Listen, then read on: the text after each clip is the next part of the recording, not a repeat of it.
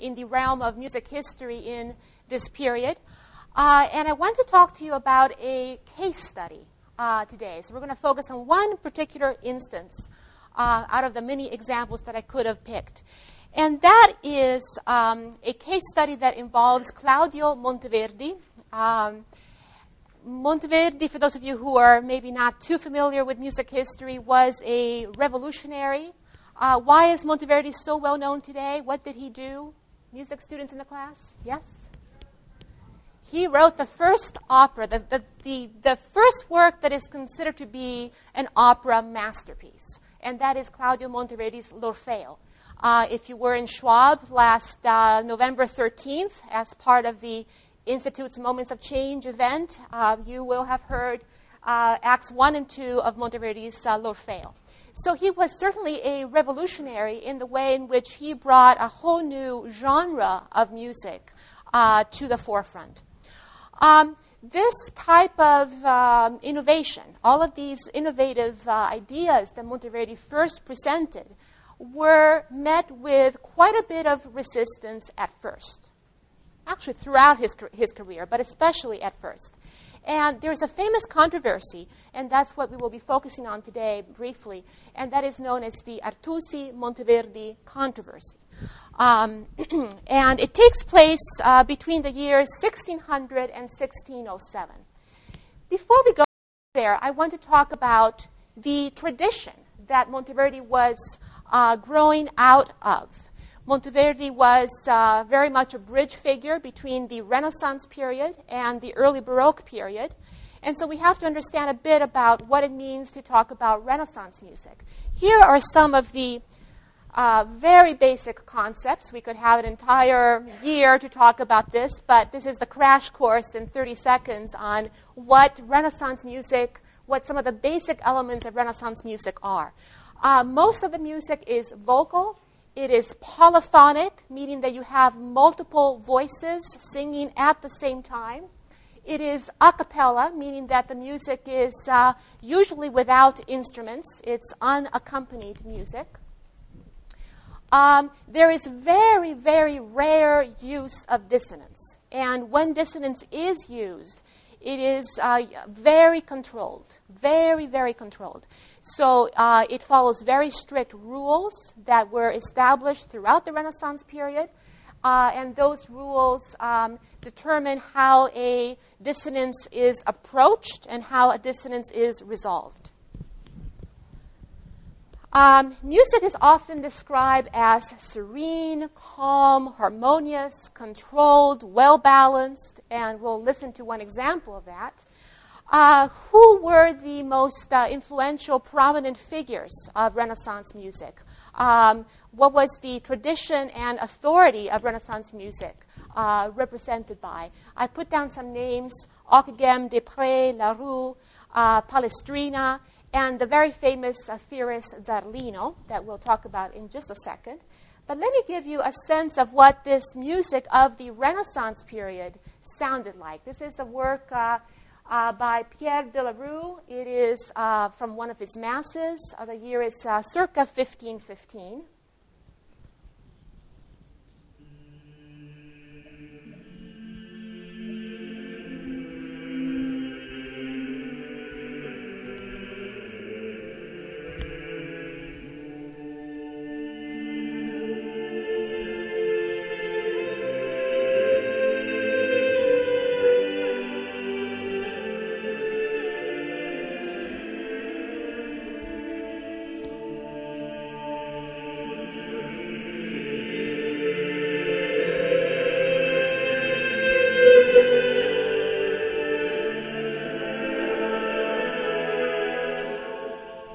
Once again, all of these elements that I outlined for you, I think, are pretty obvious in this one example. Many other examples like this that I could have picked, but this, I think, in a nutshell, gives you the basic elements. I mentioned Zarlino, who is a theorist from the Renaissance period, from the 16th century. And we're not going to talk about this in detail, but just at a glance, you will see that the kind of treatise that he writes, and we're referring here specifically to the Istituzioni Armoniche treatise from 1558, is approached in a very scientific way.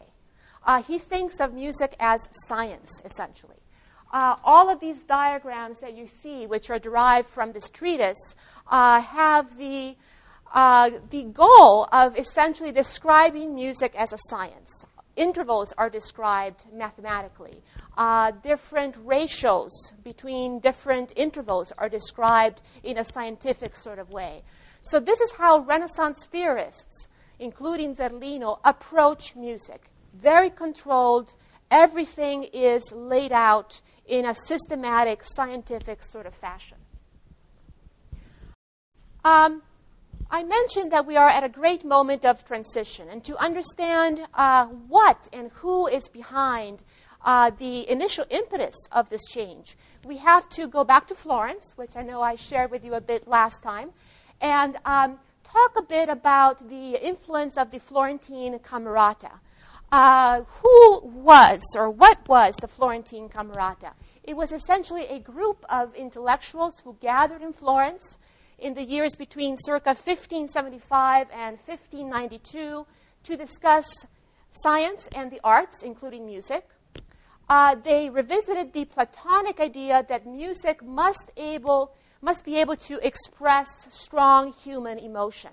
So this goes back to what Linda Woodbridge was saying earlier and what Charlotte Houghton was also touching upon, that is this idea that change is okay, but you must base innovation on the writings and the thinking of the past, in this case, Plato. And finally, this gathering had a very strong influence and eventually led to the creation of new musical style and to new musical genres, including, again, the birth of opera. Now, I put these two quotes on the board because I think they exemplify some of the parallels that you see between the writings of the ancients, in this case a quote by Aristotle, and the writings of the contemporary Florentines of the late 16th century. So we have a quote from Aristotle and a quote by Vincenzo Galilei. Galilei was, by the way, the father of Galileo Galilei, the famous astronomer, and he was himself a member of the Florentine Camerata. I have highlighted myself some of the key words in these two quotes. Music must have an influence if characters are affected by it. And that they are so affected is proved in many ways, not the least by the power that the songs exercise. When men hear music, even apart from the rhythms and tunes themselves, their feelings move in sympathy. For in listening to such strains, our souls undergo a change. So it's really all about the effect, the power that music has on the listener. Now contrast that with the quote by Galilei, 1581. It appears to be clear that the music of the ancients, so once again, the return to antiquity to justify the presence, that the music of the ancients was a single melody and a single air, however many or few voices were singing. It should not seem strange if it had such lively effects in moving the affections of others. So this idea of power of music is common to the writings of the ancients and the writings of these members of the Florentine Camerata who were truly revolutionizing our concept of music. Monteverdi started writing madrigals, essentially, in the late 16th century. These madrigals were performed widely throughout Italy before they were even published.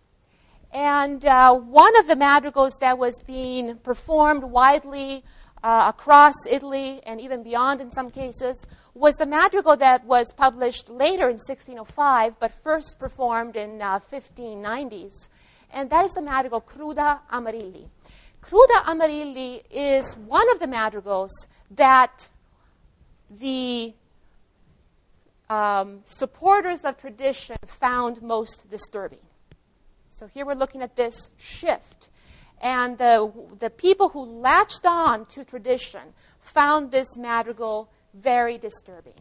And we're going to look for a few minutes here at what it might have been that was so revolutionary on the one hand and so disturbing on the other. First of all, look at the text of this madrigal. Cruel Amaryllis, who with your very name teach bitterly of love, alas. So pretty powerful poetry behind this madrigal. And I have marked in red the word that Monteverdi takes in this madrigal and the word that he will set to a dissonance.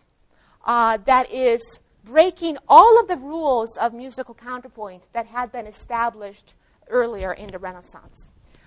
Let's listen to this. I have two recordings of this. One is up to this line that you see, and nothing was too controversial about that music.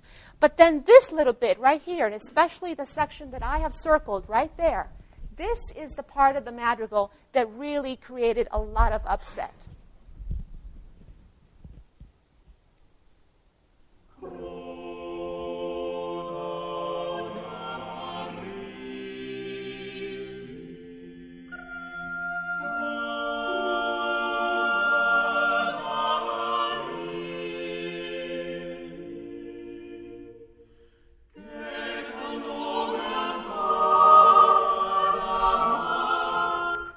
Okay, so you do hear some bit of dissonance, but nothing too dramatic, and contemporaries were not too upset about this. But the next section is what really caused a lot of upset.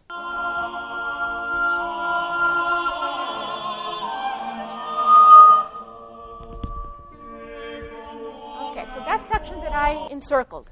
Why? For those of you who know something about music, there is a dramatic dissonance right there. In the bass, you have a G.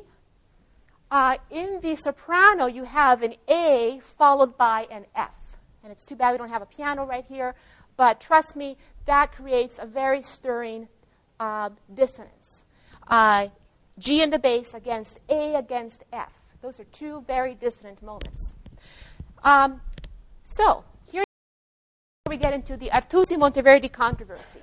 Artusi was essentially a theorist who had grown out of the Renaissance tradition. He was very well familiar with the writings of Zerlino that we just talked about and other similar writings. And he was extremely well versed in the science, if you will, of counterpoint, of how it is that you take two or more musical lines and put them together under very strict rules. Look at this language. What Artusi does is he sets up a dialogue very much in the Socratic tradition that was common in the Renaissance.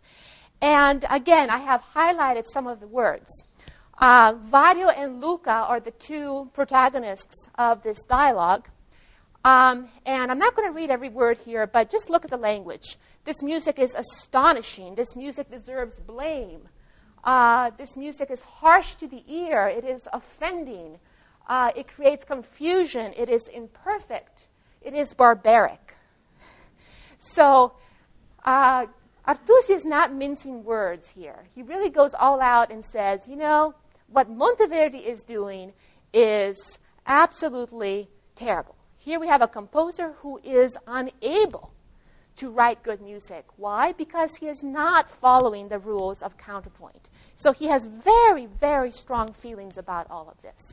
And this debate between Artusi and Monteverdi goes on for quite a while. And I urge you to read the original exchanges because they are really a chance for us to get into the minds and the thoughts of contemporaries of the early 17th centuries. How does Monteverdi defend himself?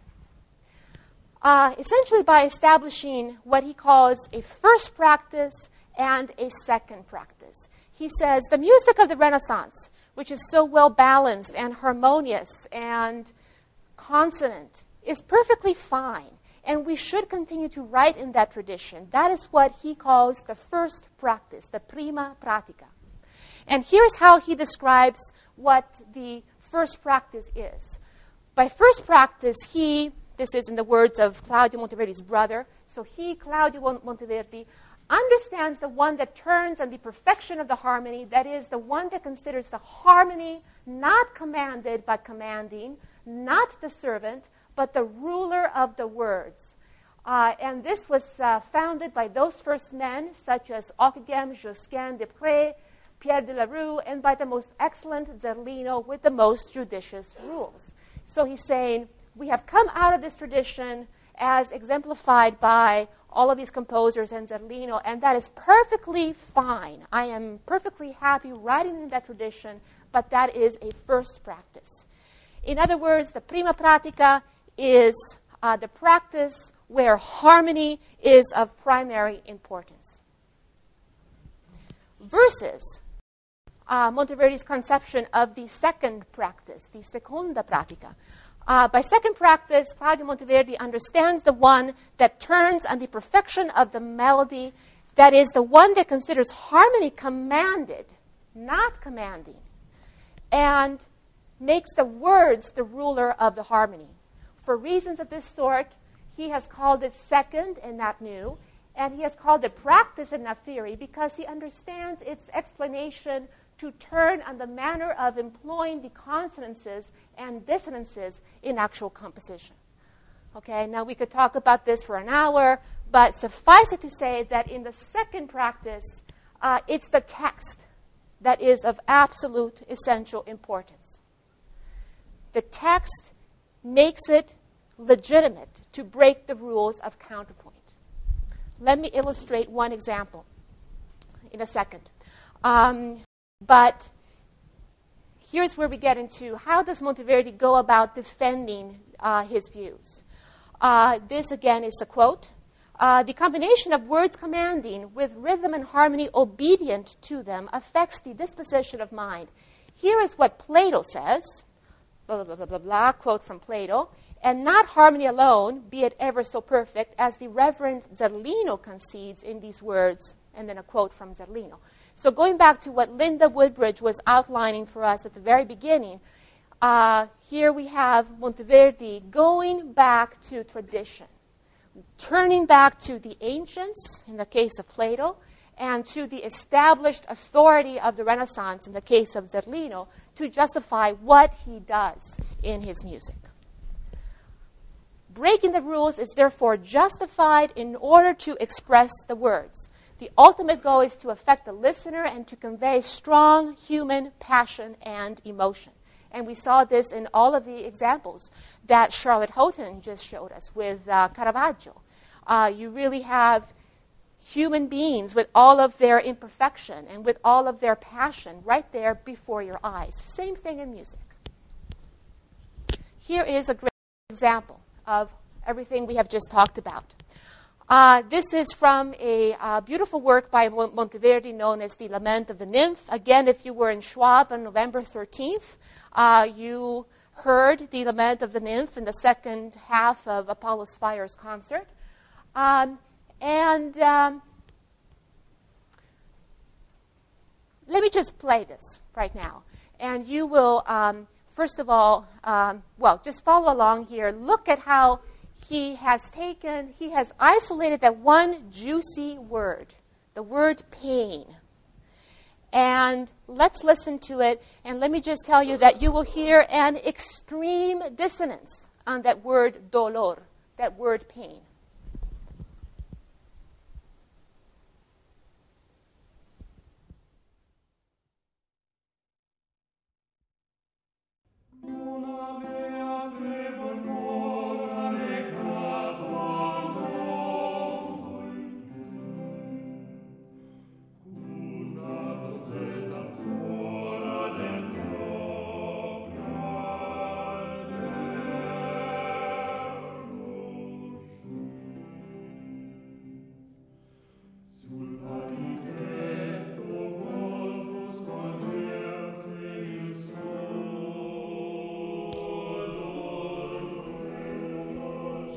Okay, how many of you heard something really, really strange going on right there?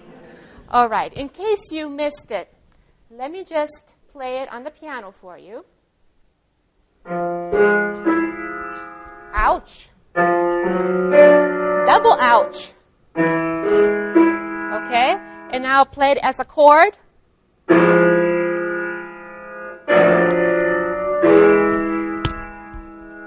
Okay, sorry, that really truly is painful, isn't it? But that is what Monteverdi wants you to experience. He wants you to experience pain, the same pain that the nymph is about to experience when she will enter in this Monteverdi Lament of the Nymph. So isolating important words of the text, words that really underscore human emotion, human passion, is really what this music, this transitional music between the late Renaissance and the early Baroque is really all about. And what better way to set up the actual lament proper by the nymph, which follows the introduction that you just heard with that incredible dissonance. And if you're not familiar with this work, I urge you to buy a recording. It is one of the most exquisite works in all of Baroque music, if you ask me, in all of classical music. And let me just give you a very quick, brief flavor of the beauty of it. The lament is sung by the nymph. The three male voices that you just heard in the introduction come back throughout her lament and basically say, "Oh, you poor nymph. Oh, you poor nymph. We are so sorry." So again, the expression of emotion.